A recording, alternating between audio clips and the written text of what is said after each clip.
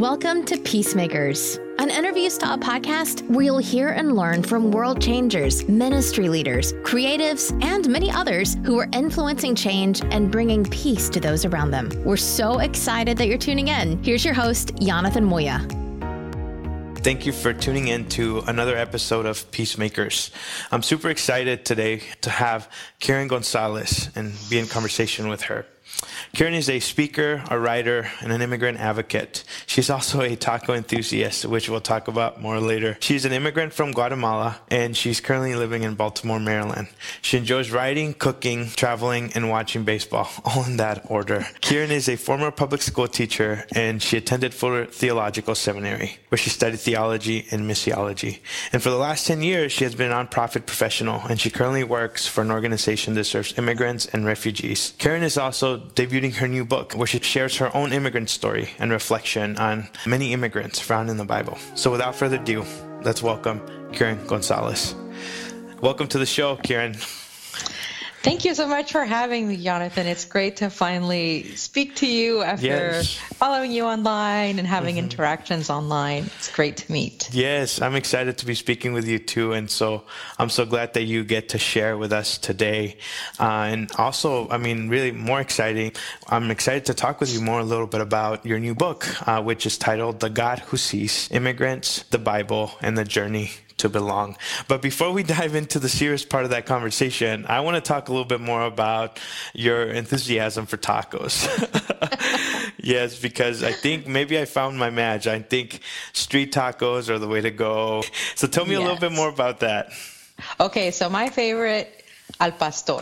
Those are my favorite. Okay. I just love that slow cooked pork meat and it's seasoned so well and it's kind of sweet and kind of savory. Oh man, and those homemade corn tortillas. My favorite taqueria here is called Cocina Luchadoras. Okay, yeah. And they make homemade corn tortillas because flour tortillas are not real tacos. Yep, I have to agree. So that's my favorite, with the onion and the cilantro and a little bit of lime, a little bit of picante. That's a staple here at my house too. So every time we have people over, we'd like to treat them to just some good, authentic, as best as we can, because we're still in the Midwest and things like that. But yeah, there's nothing like homemade tortillas, and I say kind of like how mom used to make them, right? Right. Yeah, for sure. So no, thanks for giving us a little bit of insight into that. I think that's a cuisine that's definitely, I think a lot of people love Taco Tuesday, and I think it's also just Latin American food, and kind of the flavors is full of history and culture and flavors, right? And so it's super, super great to share that with many other people. But diving into a little bit more now into your story that I think is fascinating, and as we have this conversation, I want to unpack a little bit. What does life look like for you right now in Maryland? That's a great question. So life here in Maryland. So I moved from California. I'd been living in California for a few years after I finished seminary.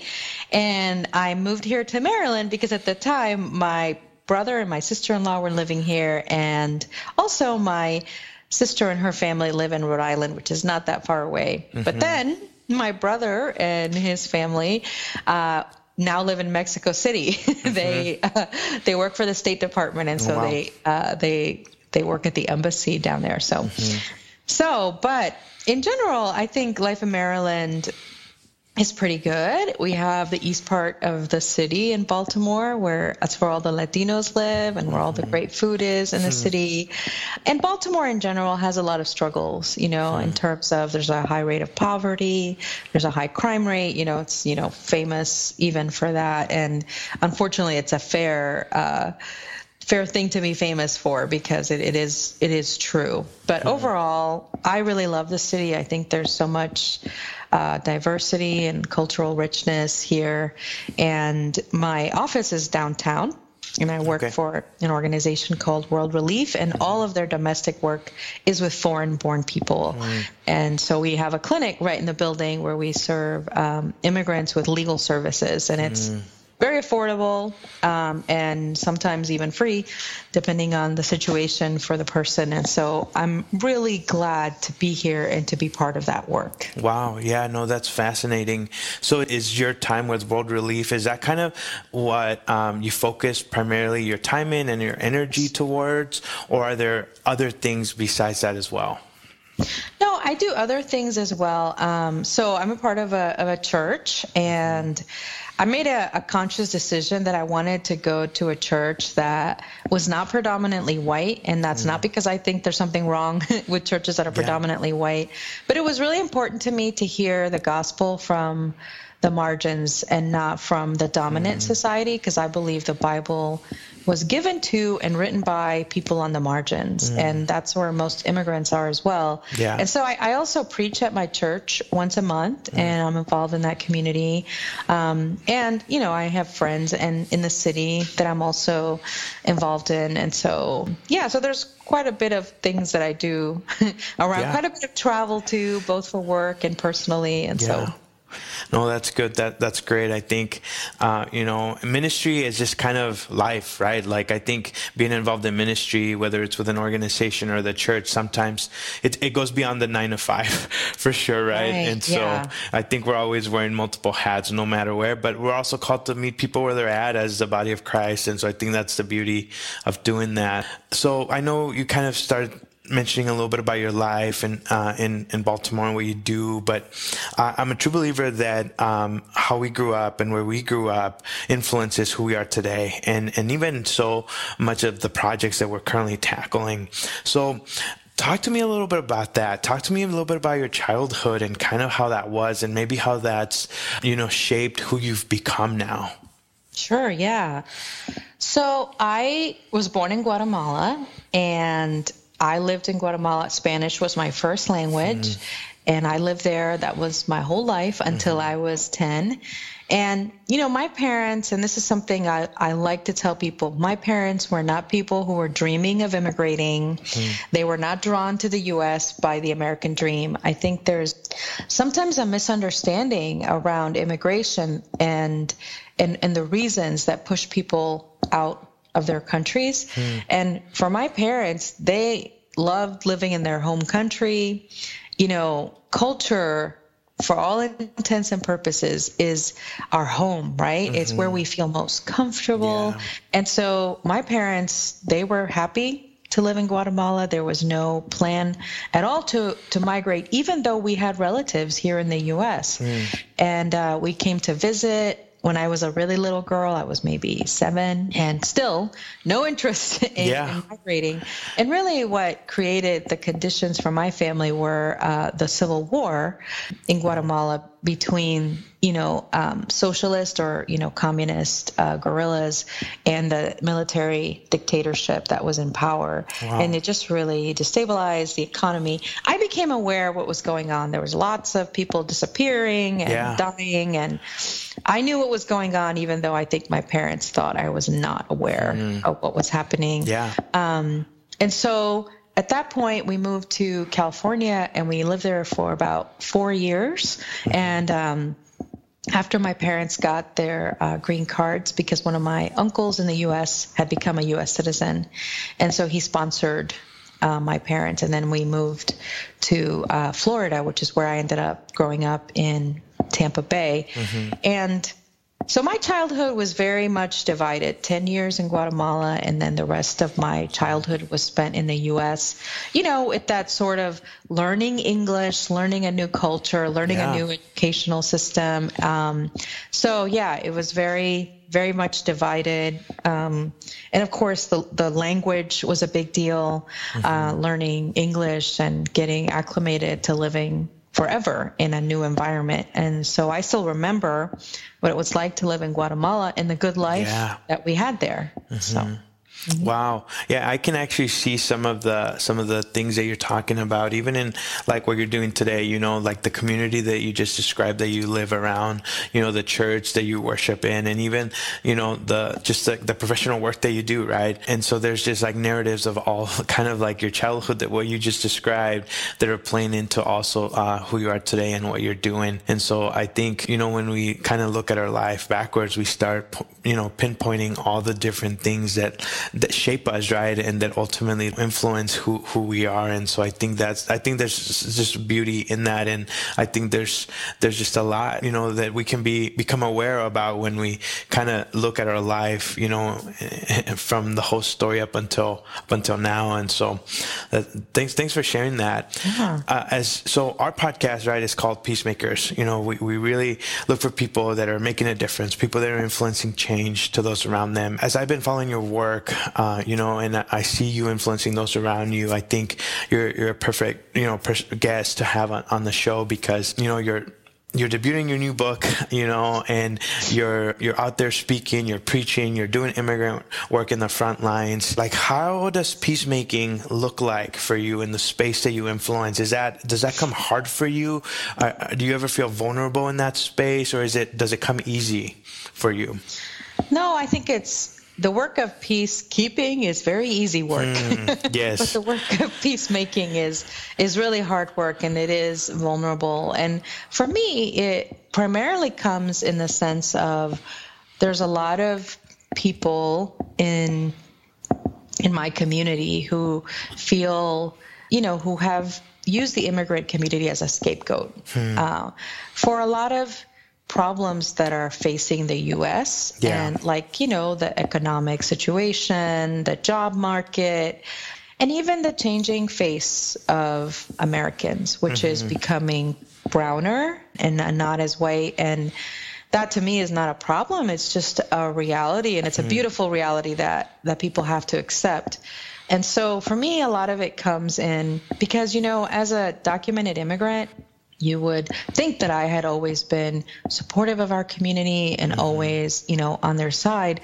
But honestly, as my immigration solution receded into the past, I was not supportive of the community. Almost like this attitude, in my book, I call it shut the door behind me. Like, my family were the last good immigrants that came to the U.S. And I lost touch with so many people in the community who were immigrants and who were newer to the legal processes. And I understand what it's like to feel disconnected from that community and to then be suspicious or look at them, with a kind of, I don't know, almost like a disgust, like what's happening here? Why are they here? Yeah. And I really want to reach people, not just our immigrant community, and stand in solidarity with them and support them. But I also want other people, I want to reach out to other people who also need to learn and need to grow in their own, especially Christians, who should be open to this message. And so a lot of what I do is I speak a lot on immigration in all kinds of different churches in order for people to understand that there's a biblical command to care for and welcome immigrants. Yeah. And not only that, but there's a mutuality of blessing. It's not just, we welcome them because we're so good and kind. It's we welcome them. They bless us. They bring their families. Yeah. They bring their faith. They bring their talents, their hard work. There's so much that immigrants give to this community. And I feel a lot of times, even in the church, for people who support immigrants, so often the message seems to be like, welcome them, as if we're doing them a favor and they're not giving back to us. And so I like to also, when I talk about that, I use the story of Ruth and I talk about the mutuality of blessing. Ruth blessed the community of Judah and they blessed her too in receiving her. Yeah. So. Wow. Yeah, I think that kind of leads into kind of your book as you started sharing about your book, the timing of it. Why was it important for you to write your story now, and especially, right now. And as I was looking through your book, I think there's just a scriptural journey, that I think as people of faith, some of us are familiar with the stories, but maybe we're not familiar so much with like the angles of how you portray your story, and also the story of people who were in transition, and these characters that maybe we see them as heroic, but also there was people that were in transition. So why write a book? Why now? Why about this? I wrote the book in part because I kept running into books, picking up books about immigration from a Christian perspective, and so few of them. I mean, I can think of two that are written by immigrants. Nearly all of them are written by people who love immigrants, and there's nothing wrong with those books. But it's also important that we tell our own stories. We are actors in our own liberation. We're not waiting, for other people to come in and help us. And so I felt that was important. And I had the, good fortune to remember my immigration story and to be able to walk people through that journey that I took with my family, because, so many of us are brought in as babies or were born here to immigrant parents. And so I wanted to journey through that with people. And I wanted them to know especially how hard it was for my adult relatives. To a certain extent, my brother and sister and I, we were able to become bicultural. Yeah. But for the adults in my family, that was not the case. They were working. They were not able to devote all their time to learning English. And they still live with a sort of melancholy and love for the old country, and the heartbreak of leaving your home and having to start over like a child in a new country. And so that's really what was the big driving force for me. And I prayed a lot about it before I entered into the process, because it's very difficult, and it is harder. It's harder to get published as a person of color. Wow. Was that something that surprised you about taking on this project? It did, and it probably shouldn't have, but I just thought, publishers want to publish good stories, and it doesn't matter where they come from. But it is a little bit harder because your network is smaller. Yeah. You don't have as much access to. And I was very thankful for a lot of other writers of color who shared their experiences and who told me, gave me good counsel, good advice on how to move forward. I have, as I was just looking through your book, like I said, I haven't read it completely, but there's some things that stood out. And in the opening statements of your book, you write that many encouraged you to hurry up and get your book to the market, right? Because it was critical at this political moment in time. But you also talk and reflect about how you were so grateful for people's affirmation, but you almost also push back on one aspect of their encouragement. And you write in your book, the story of belonging is always an important story. Immigrant stories always matter because immigrants are image bearers of God. God alone endows us with value and dignity and centers our stories. As such, they are always important stories to tell. Period. Always. Period. So talk to me more about that, because if I want to let you into a little bit of that. There was a time in the last few years where, I grew up in a Christian home, Christian church. My parents are pastors, and I knew the biblical truths, right? We're created in God's image. But as a person of color and as an immigrant myself, I found myself fighting yes, I understand the biblical understanding of that, but also I almost felt like there was this whole other side of culture that opposed that truth. And so I had to wrestle with that. Did you find yourself kind of when that, because I feel like the church is more than ever becoming involved in this, but this has always been a conversation for many of us, right? To be honest, I think a lot of us internalize, what we see in our culture is that there's less value for us. And so we internalize that. And sometimes we fight it, which is really good. And a lot of us are starting to do that. And I love that. But I think a lot of us internalize, you know, I've talked to other immigrants. I remember talking to this woman at this Franciscan retreat center. And, you know, she was like me. She had brown skin and dark hair. And we happened to be sitting next to each other, and I was asking her about her family, and she's like, "Oh yeah, I have a son, but he doesn't look like me. He's not ugly and dark. He's blonde, and he has green eyes." And she was so proud that her son didn't look like her. And I said to her, I said, "Well, I think you're very beautiful. I think I love your brown skin and your dark hair and your dark eyes." But I could tell she was surprised by that, and I feel, to a certain degree, a lot of us have internalized those messages, and there's even, you know, overall in our communities, a sense of, you know, white is better, right? Or being native born is better. And for me, I had to really reject that message, and because it's a kind of self-hatred, right? To say that what I'm not is better in some way. And so when people would come at me with that, I would always thank them. Thank you for the encouragement, because people mean well and have good intentions. But I also wanted them to know, no, these stories are always important. Our stories matter, and we're not guests here. We have built our lives in this country, and our stories matter just as much as other stories. And always, right? Not just right now because we're being disparaged by the white gaze, because we have an administration that despises us. No, it's not just now, it's always. What do you think needs to change within the church so that stories, these conversations, people of color that are leading, you know, remain among, I think, valued and dignified, and you know, and to realize that God is also at the center of our stories? I think what needs to change in the church is we have to see ourselves as Christians first and Americans second.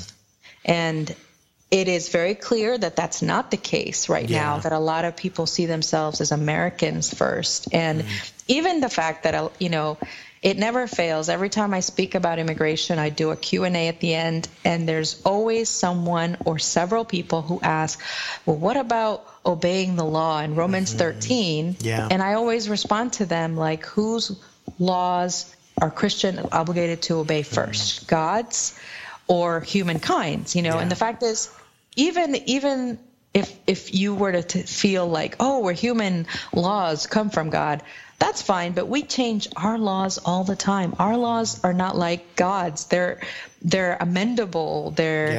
Can change them. We can revoke them. But God's commands to love and welcome immigrants, those are not laws that we can change. Those are, in fact, infallible. Wow. What would you say is the role of the church in this time, and how can the church step in and maybe do better at stepping in our time right now? You know, research shows that most people say their pastor has never talked about immigration as a biblical issue. And so I think what's happening is that most Christians are getting their views on immigration. They either hold on to Romans 13, or they're getting it from the news, from their peers, from their families. They're not being informed by God and God's word about a biblical view of immigration. And so that's really a dangerous place. I think our churches have to preach about this. Any issue that concerns human beings is a biblical issue, and it should be preached from the pulpit.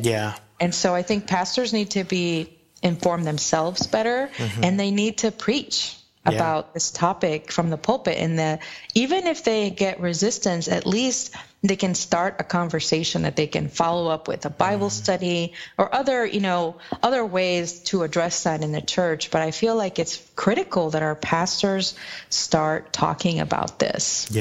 Yeah, I agree with you. I think, as whether it's a pastor or nonprofit leaders, a youth pastor, I think we influence, right? Congregations, we influence groups of people. And so I think more than anything, and something that even I'm trying to tackle is just like, how do we provide more resources? How do we engage people in educational learning opportunities so that they can, shepherd well, and maybe shepherd from a holistic perspective of the fact that throughout the entire Bible, God is for all people, right? And so that's something it's something hard, I think, to tackle, but I think the more I'm encouraged by the more and more people that I find doing it. And so I think that's something that I see you doing as well. And so thank you for your work. What do you think is a best tip to move forward, I think, for someone struggling with an immigration conversation currently? You mean themselves struggling, or we're talking to other people about immigration? I would say talking about it with other people, because I feel like we all have our own, perceptions, our own convictions. But I think sometimes it becomes really tough to engage in dialogue with someone else, especially if that other person we know maybe opposes like certain views that we have, or opposes even, or has different conviction. I've thought about this a lot because I encounter this all the time. And I think where we have to start is in acknowledging that we can't change anyone's mind, that's really a work of God's Spirit to do that, and that we have to do our part, but we also have to ask the Spirit to do the part that's God's part. But I think along with that, there are some things we can do. I have never found it helpful to argue with people and to, I was sitting next to this couple in a coffee shop, and they saw that I was, reading a book about immigration, and they asked me questions about it. And the first thing that they said was, well, I don't believe in open borders, so I just can't, And I said, well, actually, neither do I. I said, I don't know any immigration advocates that are wanting, for there to be no borders anywhere. I said, most of us want a secure border that takes into consideration the needs of our neighbors and their well-being, and also our own labor needs. And, we take both those things, and we have a porous but secure border. And they were just shocked. And I could tell that there had just been a lot of misinformation that they had received. And, we had a really good conversation. So I think some of it is we have to be gentle in our corrections with people. Nobody likes to be made to feel stupid. And often we can find that there's a lot of common ground. When I was talking to that couple, I said, I think you and I both agree that immigrants are human beings, and they're parents who love their children just like we are. They are brothers, sisters, children. They're people, right? And I said, we can agree on that. And we did. We both agreed on that, which is important. So we found some common ground. And then I just asked them some questions. And so, and then I offered some correction where there was misinformation. And I tried to do it in a way that was gentle. So we found this common ground. I asked them questions. I tried to respond in a way that was kind and, gentle, but also with the truth, because there's so much misinformation. I see so many memes out there that are so, they're false, Oh my goodness, yes. And so I think that's a great way to start. I asked them a lot of curious questions, and one of them was, so tell me how you learned about immigration. Where do you think your views come from? And, what sources do you read? And what news channels do you tune into? And just to see where they were coming from. And, I can't tell you, they changed their minds and they're pro-immigrant after our conversation. But what I really hope and what I really prayed after that encounter was that they would go from that conversation and I let them know there's a great information on immigration from the American Immigration Council, from the National Immigration Forum. And these are independent think tanks. They're not affiliated with any party. And I really encourage you to read, a lot of what they have to say about immigration. And I hope that they did, that was my prayer for them. But we have to recognize that for all of us, changing our mind on any significant issue, whatever it may be, it was a journey. It didn't happen in one conversation, and it certainly did not happen from being called an idiot or a racist or a bigot by someone. And so we were all kind of loved into change and transformation, and that's the way we have to approach other people as well. Yeah. It's find that commonality, right, between our stories, between our humanity, I think when we give other people time, or I wish that, if other people gave me time, I think maybe at the end of the conversation, we would realize that maybe we're not that different after all, right?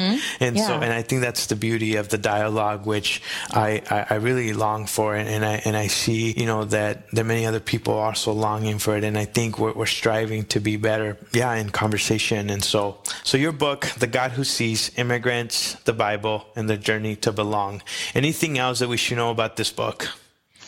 It's available on Amazon or wherever books are sold. Great. Well, Karen, thank you so much for being with us, and just thank you for this conversation. Thank you for your insight and your work. Where can people find your work? Yes. So I have a website, Karen-Gonzalez.com, and I'm also really active on Twitter and Instagram @_Karen J. Gonzalez. Great. Again, Karen, thank you so much for joining us on today's episode, and to our audience, thank you for listening. If there's anything that stood out to you from this conversation, we'll post links about it in the show notes, so make sure to check those out. Until next time. Thank you for listening to this episode of Peacemakers. Wherever you subscribe to podcasts, go ahead and hit subscribe. Please leave us a positive review on iTunes and share this episode with your friends through Instagram stories on Spotify. And most importantly, don't forget to join us for our next exciting episode. Peacemakers Podcast is made possible by Border Perspective. Border Perspective partners with ministry leaders and organizations to host conversations on social and biblical issues that help equip the church to love our neighbor the way God intended. You can also join Border Perspective on a service learning trip along the southern border. These trips are immersive, educational, and intentionally place you into the lives of immigrant leaders serving families on the South Texas and Mexico border. To learn more about how you can join Border Perspective's peacemaking mission, visit borderperspective.org.